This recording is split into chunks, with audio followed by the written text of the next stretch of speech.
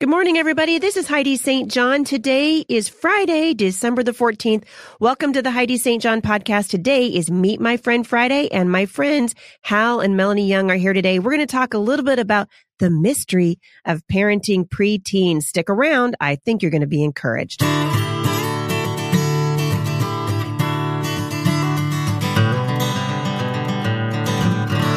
So for those of you who are keeping up with me over at Mom Strong International, we are just under 10,000 subscribers now. We're trying to hit that goal by the end of the year. It's not too late to jump into the scripture writing challenge. We are right in the middle of our study for the month of December, In Search of Joy, and you can invite your kids and your teens to join you. You can sign up today at momstronginternational.com.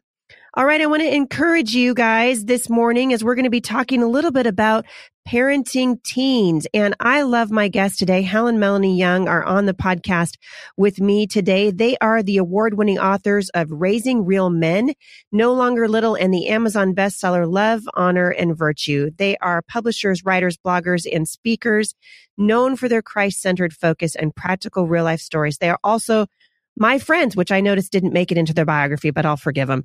So we're going to be talking a little bit about just the ups and downs of parenting teens. They sent me their book to preview several months ago, and I love the description of it. Tell me if this doesn't resonate with you guys, all right?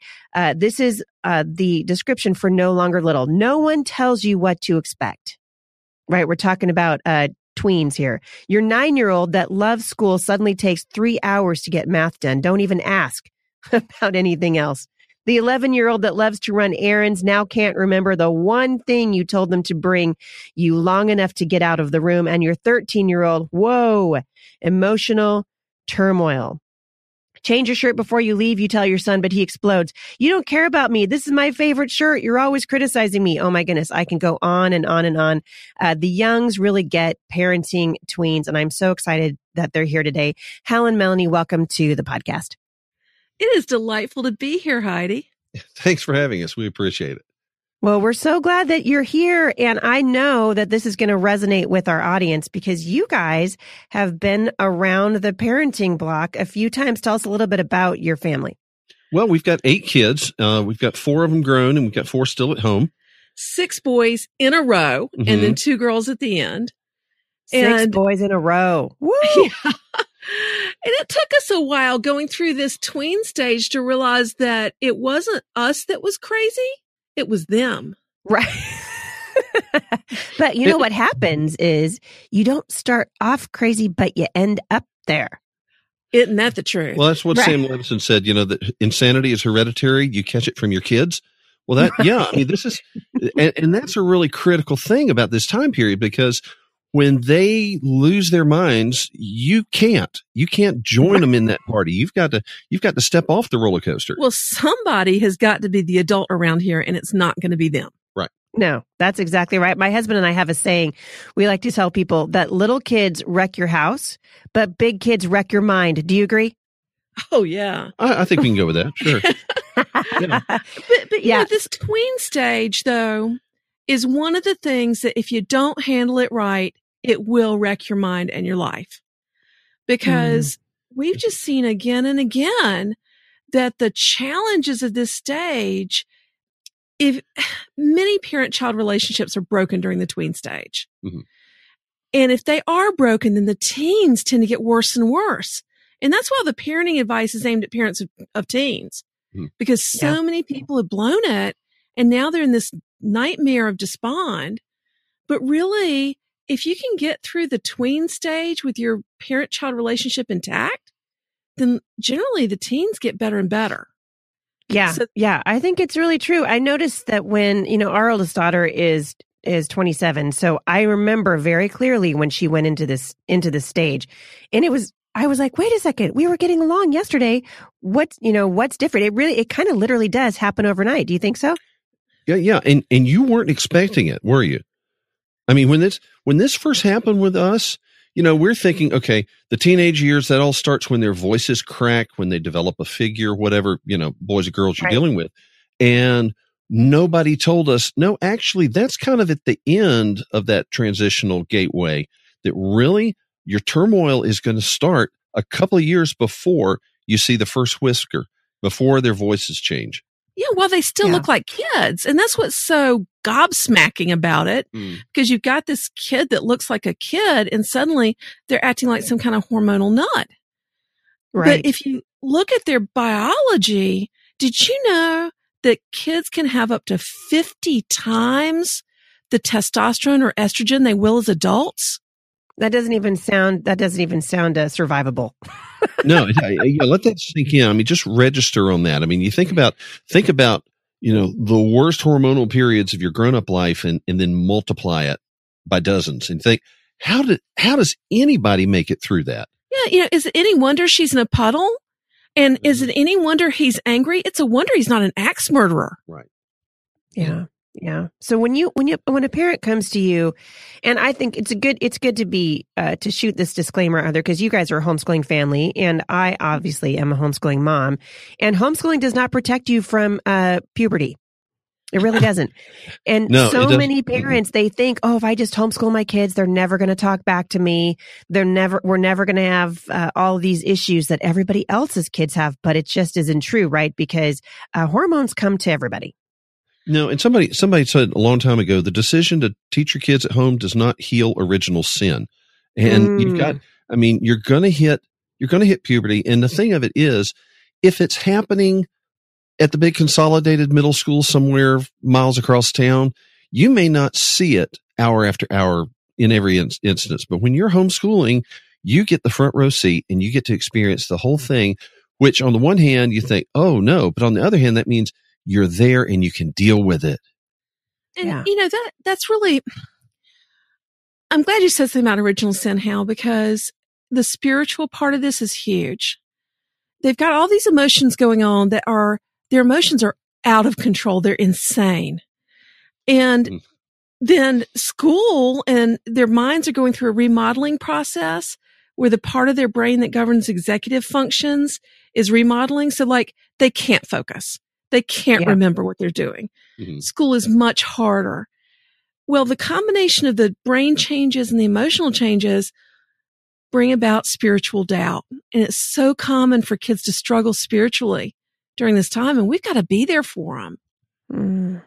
Yeah. And that was something that really frightened us as Christian parents, because, I think about our first child, we were going to do everything right. We drilled him in scripture and the catechism. We taught hymns. We did everything the Christian parenting was supposed to do. We checked all the boxes. And then at 9 years old, he suddenly announced, I think I'm an atheist. I about drove off the road, by the way.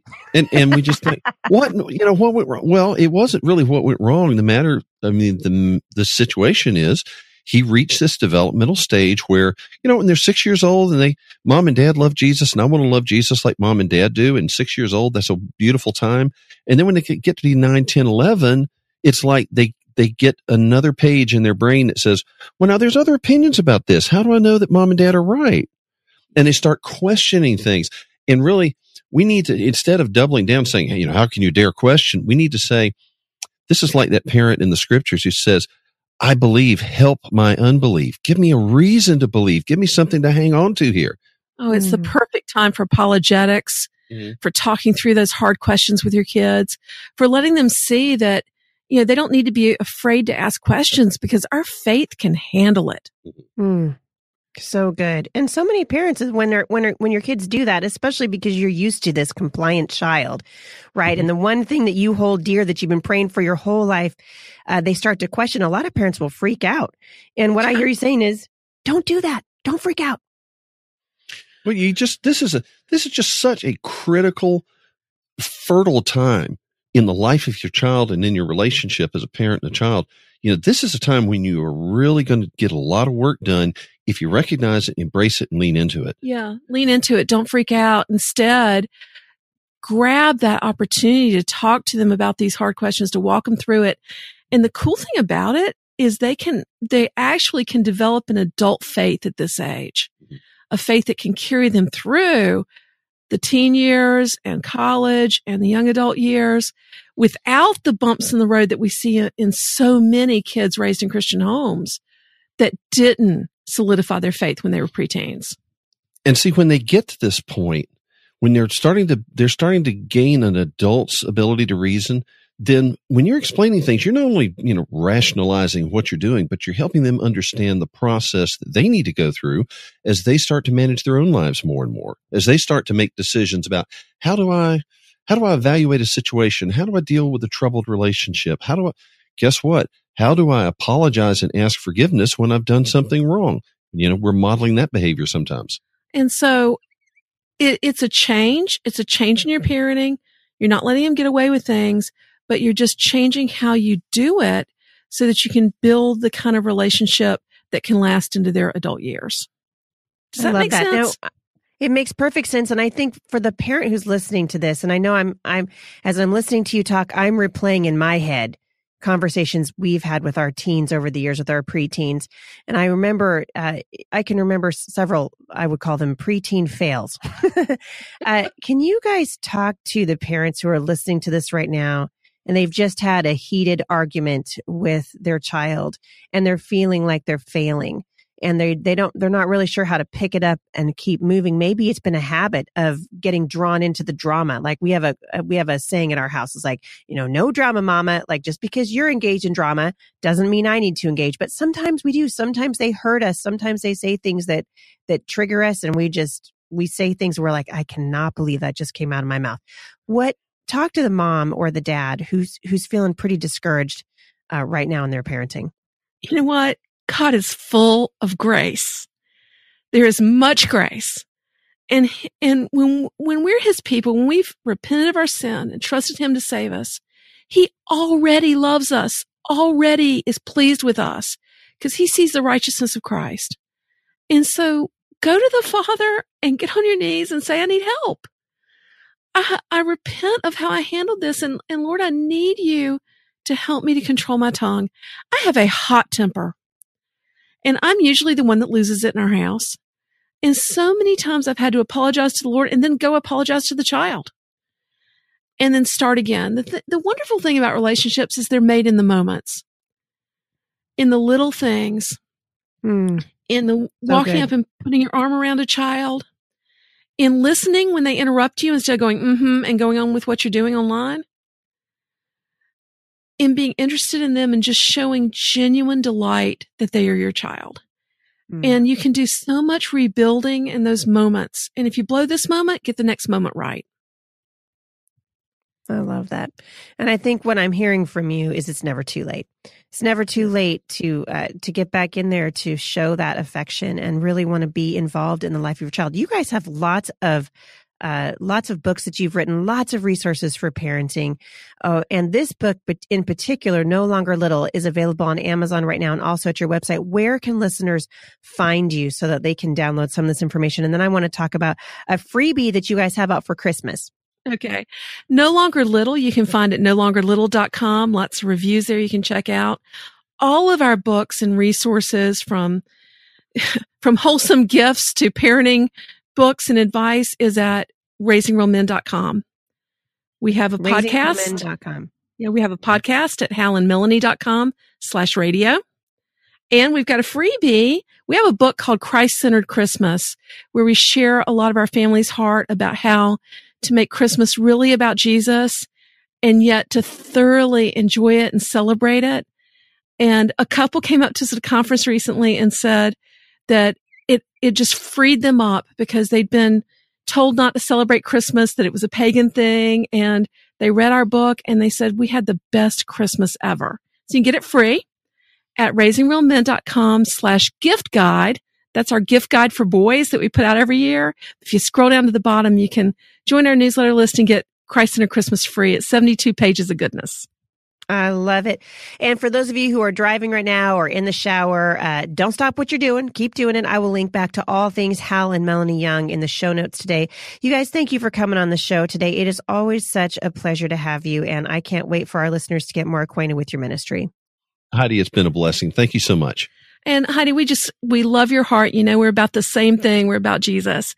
And just thank you so much for having us. It's been a joy to talk to you. Thank you. If you guys want more information about Hal and Melanie Young, you can go to HeidiSt.John.com/podcast. Also, we have just started transcribing the podcast. Took me 700 episodes to get there, but hey, we're doing it now. So if you want the show notes in a transcription format, they are available for you. Just keep scrolling down past our normal notes and you'll see the whole thing transcribed. I hope you guys have a fantastic weekend. Thanks for listening today. Don't forget to leave a review for this podcast at iTunes, and I'll see you back here on Monday. For more encouragement, visit me online at HeidiSt.John.com and MomStrongInternational.com.